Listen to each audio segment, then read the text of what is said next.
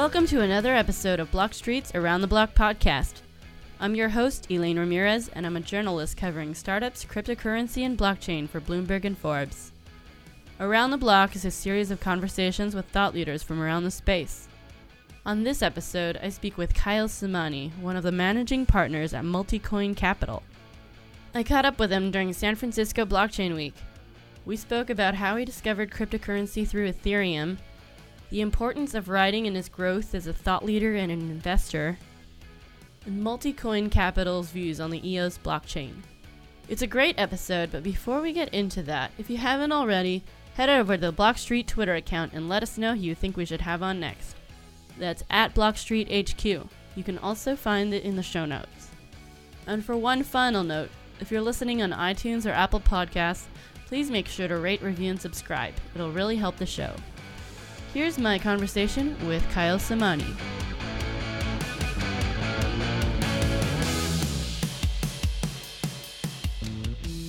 Kyle, thanks so much for being with us. Elaine, super excited to be on the show. Thank you for inviting me.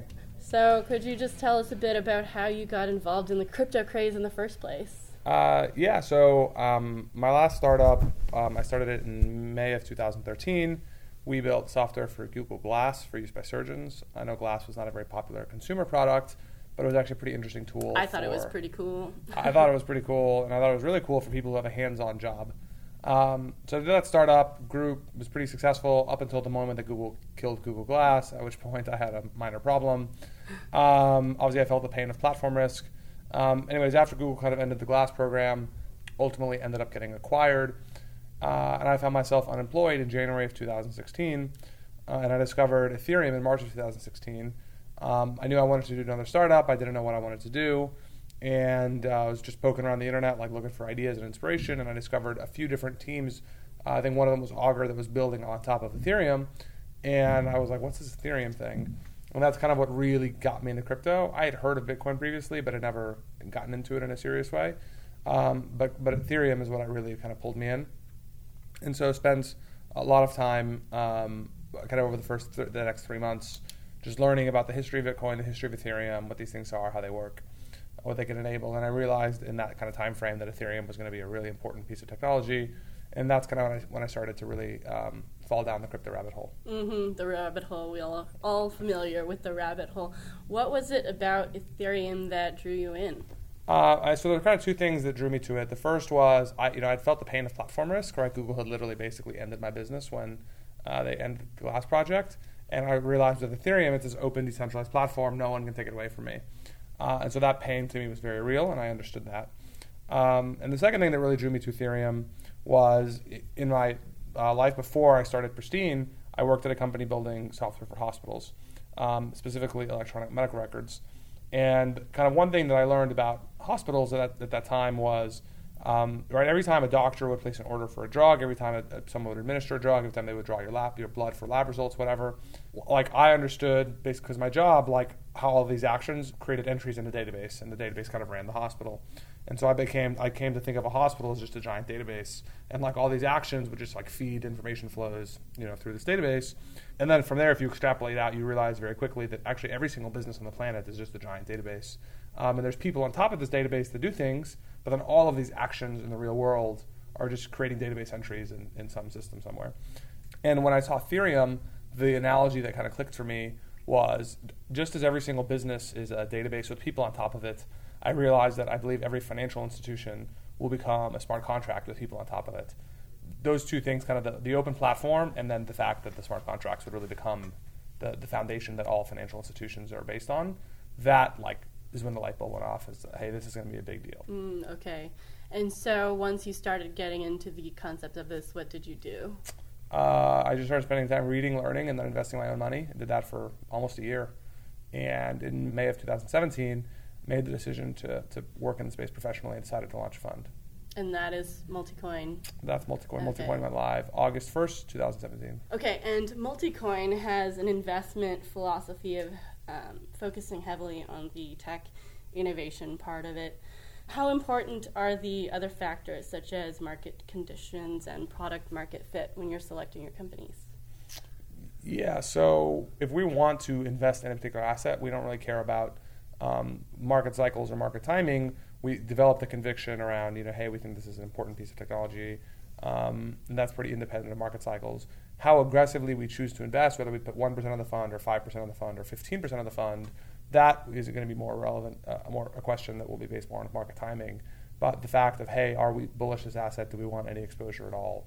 That decision is made pretty independently of market timing. So could you walk me through the steps of how you choose your companies or your investment philosophy? What we want to do is we always want to develop a pretty coherent thesis around making an investment. So we have a few kind of generic theses we already hold, and we see a number of companies that kind of come into our purview that match those, and so we typically make those investments. And then occasionally someone will come to us with an idea we never really considered, and if we can really develop a coherent thesis around that, we'll also kind of pull the trigger there. Kind of the things we look for is pretty typical venture capital style thinking. So, okay, what's the problem they're claiming to solve? How does the solution work? Who's the team building it? Are these people qualified to build the thing that they say they're building? If it works, how big can it get, right? How big is the market opportunity at play? So those are the kinds of basic questions we ask. And then from there, kind of develop the conviction to make an investment. I'd say within the crypto, there's for example, there's a lot of smart contract platforms. So we have a very generic thesis developed that we think smart programmable money is going to become, I think it's going to be worth tens of trillions, if not hundreds of trillions of dollars on a long-term time horizon. And we believe that thesis pretty strongly. And so, for example, a lot of teams come to us and say, hey, look, we have this new smart contract platform with novel ideas X and Y and Z. For there, they don't really need to pitch us on the general idea of why smart contract platforms matter or like that. We're already pretty bought into that. So those dialogues typically are a lot more detailed and technical around okay, you're claiming you've solved sharding, for example, or you're claiming you can cram more data with some sort of novel data compression into a block or whatever. And so these teams have these kind of different technical ideas on how they can deliver asymmetric outcomes in the smart contract platform race. And so those dialogues tend to be a lot more technical, whereas that can happen because we're bought into smart contract platforms kind of more broadly. Mm-hmm. Are there any particular projects or missions that really interest you, or any problems that you're particularly interested in solving? I think by far the two biggest technical problems in crypto are scalability and privacy. And if we can nail those two things, I think kind of everything else is just order of magnitude less, at least technically difficult. And so those are the things that we spend most of, I'd say, our mental energy thinking about, learning from people building, understanding what are the pros and cons. And we're watching now a dozen teams working on kind of different solutions to these problems, seeing how fast they're progressing. Are the solutions working?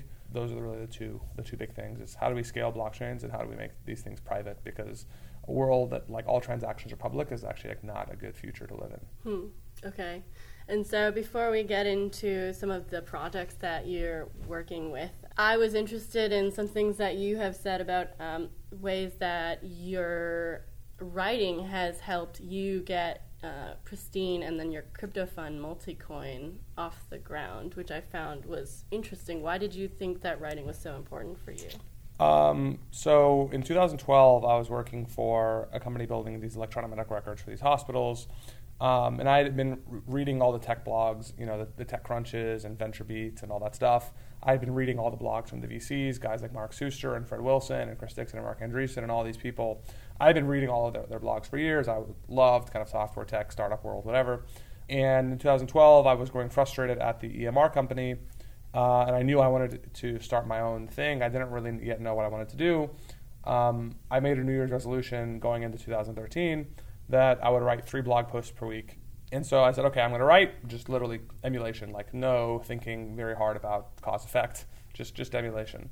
I did it. I wrote 156 blog posts that year. And as a result of that, I started Pristine in May of 2013. My writing helped get featured in a lot of the health IT blogs.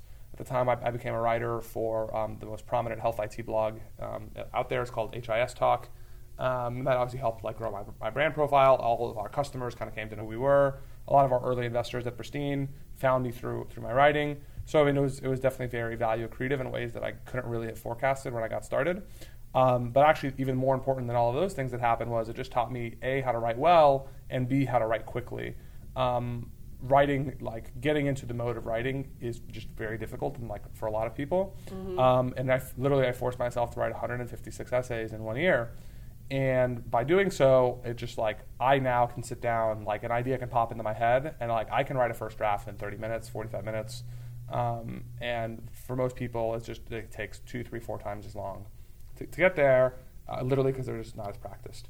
And so, 3, 4 years later, after I started doing this, got into crypto, like again, I'd be reading stuff, learning stuff, talking to people. I'd have ideas for crazy blog posts and started writing those as well. So that whole writing process and publishing yourself has helped your branding, of course, and your thought leadership, perhaps. Do you think that it's made you a better investor? So one thing I've discovered is I don't really think I understand an idea until I'm able to write it down in a truly like coherent like way. And forcing myself to write it down in a way that's presentable publicly, it just like gives you a level of clarity of your thought that isn't otherwise. It's a little bit fuzzier. And so developing that coherence is helpful as an investor. Conversely, again, this is something people don't see, is like probably 20% of the blog posts I write, I throw away because like I thought I had a good idea. I like try to write it down and flesh it out, and it ends up that like it wasn't. You don't realize that until you try and write it down. And so like, let's say I had made investment decisions based on those theories without really trying to like fully flesh it out, those likely would have been bad investments. Right, and so that like level of rigor is like really, really helpful. And then the third way that writing, I think, helps make me a better investor is, I put these ideas out there, and then like people respond and give me feedback, and that feedback is extremely valuable. These days, typically, every time we write a blog post, I'll hear from between 10 and 30 different people who will take time to write thoughtful responses. Some of them are 2 sentences, some of them are 6 paragraphs. And like I always go to make sure to read all of them, because these people have said, hey, this is cool, and they have ideas X, Y, and Z, and again, that helps us refine our thinking about whatever the subject matter is. So writing, I can say pretty objectively, has helped make us better investors in a lot of different ways that are non-intuitive on the surface. Right. I think I remember you speaking recently and saying that the way that we can really increase adoption in blockchain and cryptocurrency is to build apps that you don't notice that it's actually on blockchain and cryptocurrency. It's all about communicating the end value for the user, right? Mm-hmm. And I think that you're probably more empathetic to what the end user needs because of that. Yeah, right. I think maybe it's a famous Steve Jobs quote or Alan Kay, I forget who, but it's something like, right, any sufficiently advanced technology is indistinguishable from magic, right? And like the iPhone today feels like magic. It's just so simple. You have a little grid of icons. You click the icons, the apps load. I mean, it's a very beautiful, simple thing. Face ID, right? Touch ID. Like these were all super advanced, and they just make the whole thing very seamless. And the reality is with crypto and blockchain today is like we are not yet quite able to deliver experiences that are so advanced that they're indistinguishable from magic. But I suspect at some point in the next few years, it will become feasible for most developers to be able to deliver these kinds of experiences, such that people can actually own assets and they don't rely on someone else's server somewhere saying, no, I'm giving you rights to this asset, but I still own it. But it actually, in the blockchain world, you can actually own digital assets. Mm-hmm. And the technical barriers between here and there are not insurmountable. Like they're all fundamentally solvable problems, and they'll get solved. Mm-hmm. So you've been writing a lot about EOS and also investing in EOS-related companies, including Aurora. What is it? I've never had anyone talk about EOS on my podcast before. Could you walk me through what is it about EOS versus Ethereum or blockchain that you think is solving more problems? So EOS is a blockchain like Bitcoin or Ethereum. EOS is probably really directly competitive with Ethereum. We made a pretty large investment in EOS starting late last year and added more earlier this year. Our bullish take for EOS is that there are a lot of applications of blockchains. In general, you can call like what blockchains are is like a neutral database. And neutral here is a loose term, but like a Facebook-owned database is pretty clearly biased by Facebook, and obviously Facebook controls what goes in and what goes out and all the rules around it. Same thing with Google or whatever else. The first application of a neutral database turns out was money. It was just a ledger to track track balances of who owns what. Dan Larimer and the EOS team realized there's a lot of other interesting applications beyond just a ledger of who owns what, where you might want to have a neutral database. So you can pretty quickly imagine things like lists of maps of who owns real estate, things like if you wanted to have a truly public social media feed, so that was not owned by Twitter or Facebook. If you wanted to do something with like routing and mapping of like cars on the road, like these are the kinds of things where you might not want a single company to own the database, and you want kind of a public neutral forum by which all this data can be managed. And so these are the kinds of applications that EOS is really designed to accommodate.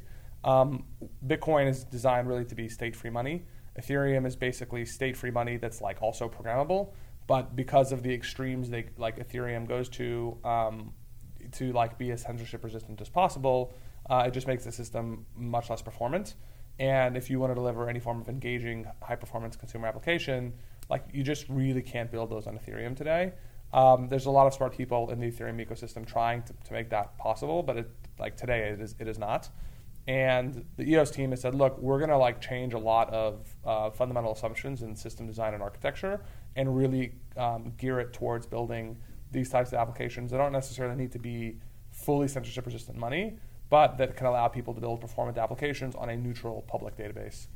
And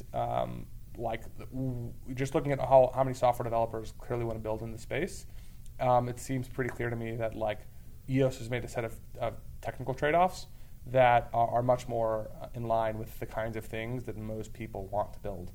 So we've been pretty excited about EOS for a long time, for basically that reason, is that we think it's much better suited for building performant, usable end user software. You mentioned technical trade-offs. Could you elaborate? Yeah, so the biggest trade-off, and this is the source of both EOS's greatest strength and its greatest criticism. Whereas if you look at Bitcoin today, there's something like 100,000 nodes that manage the Bitcoin network. The Ethereum network is something like 30 or 40,000 different nodes that maintain the network. In EOS today, it's something on the order of 80 nodes or so that maintain the network.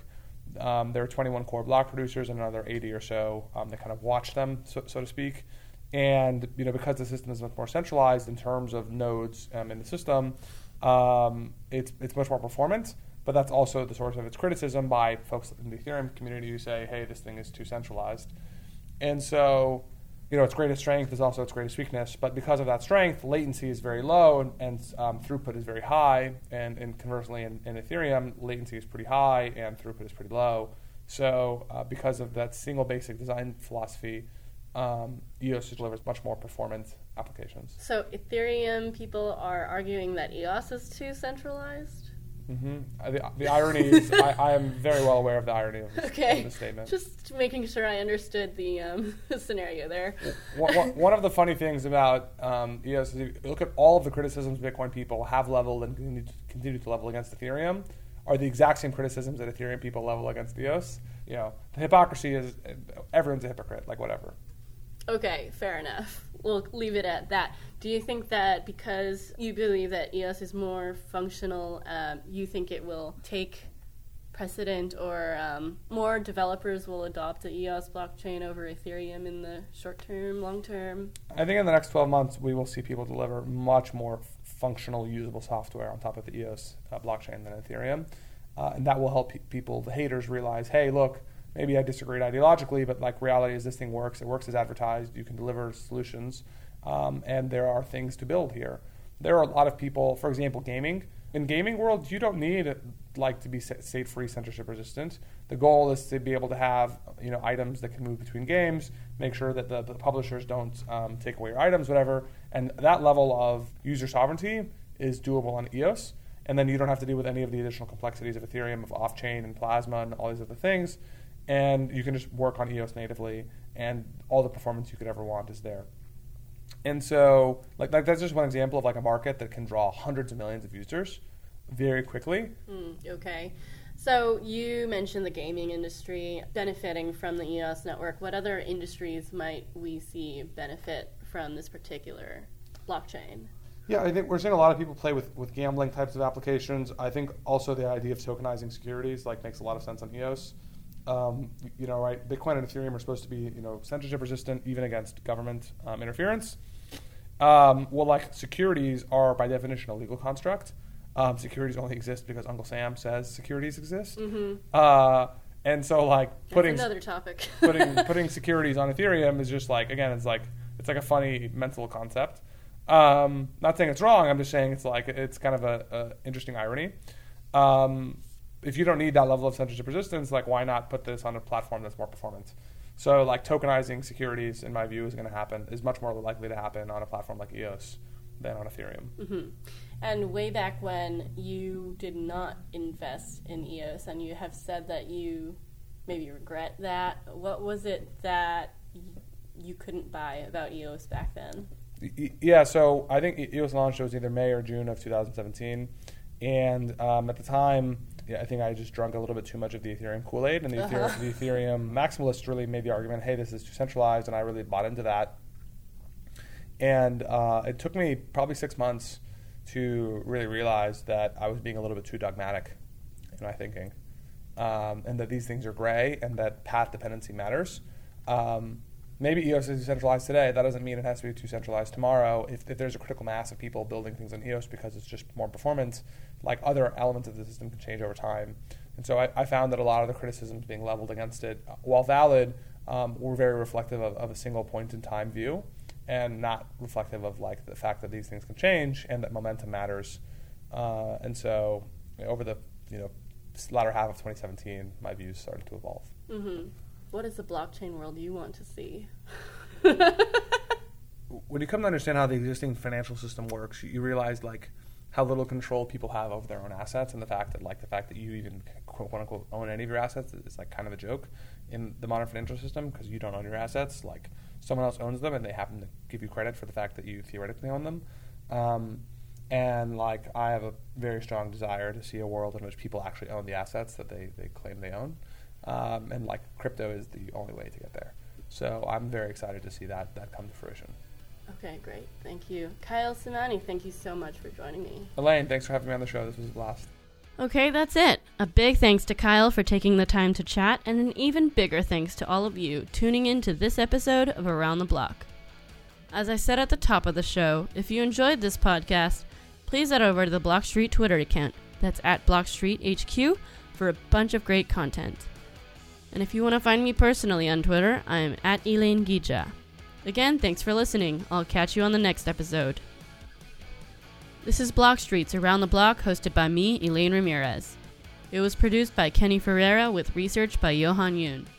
Executive produced by Brian Lee and Ian Cho. This episode was recorded in San Francisco, California.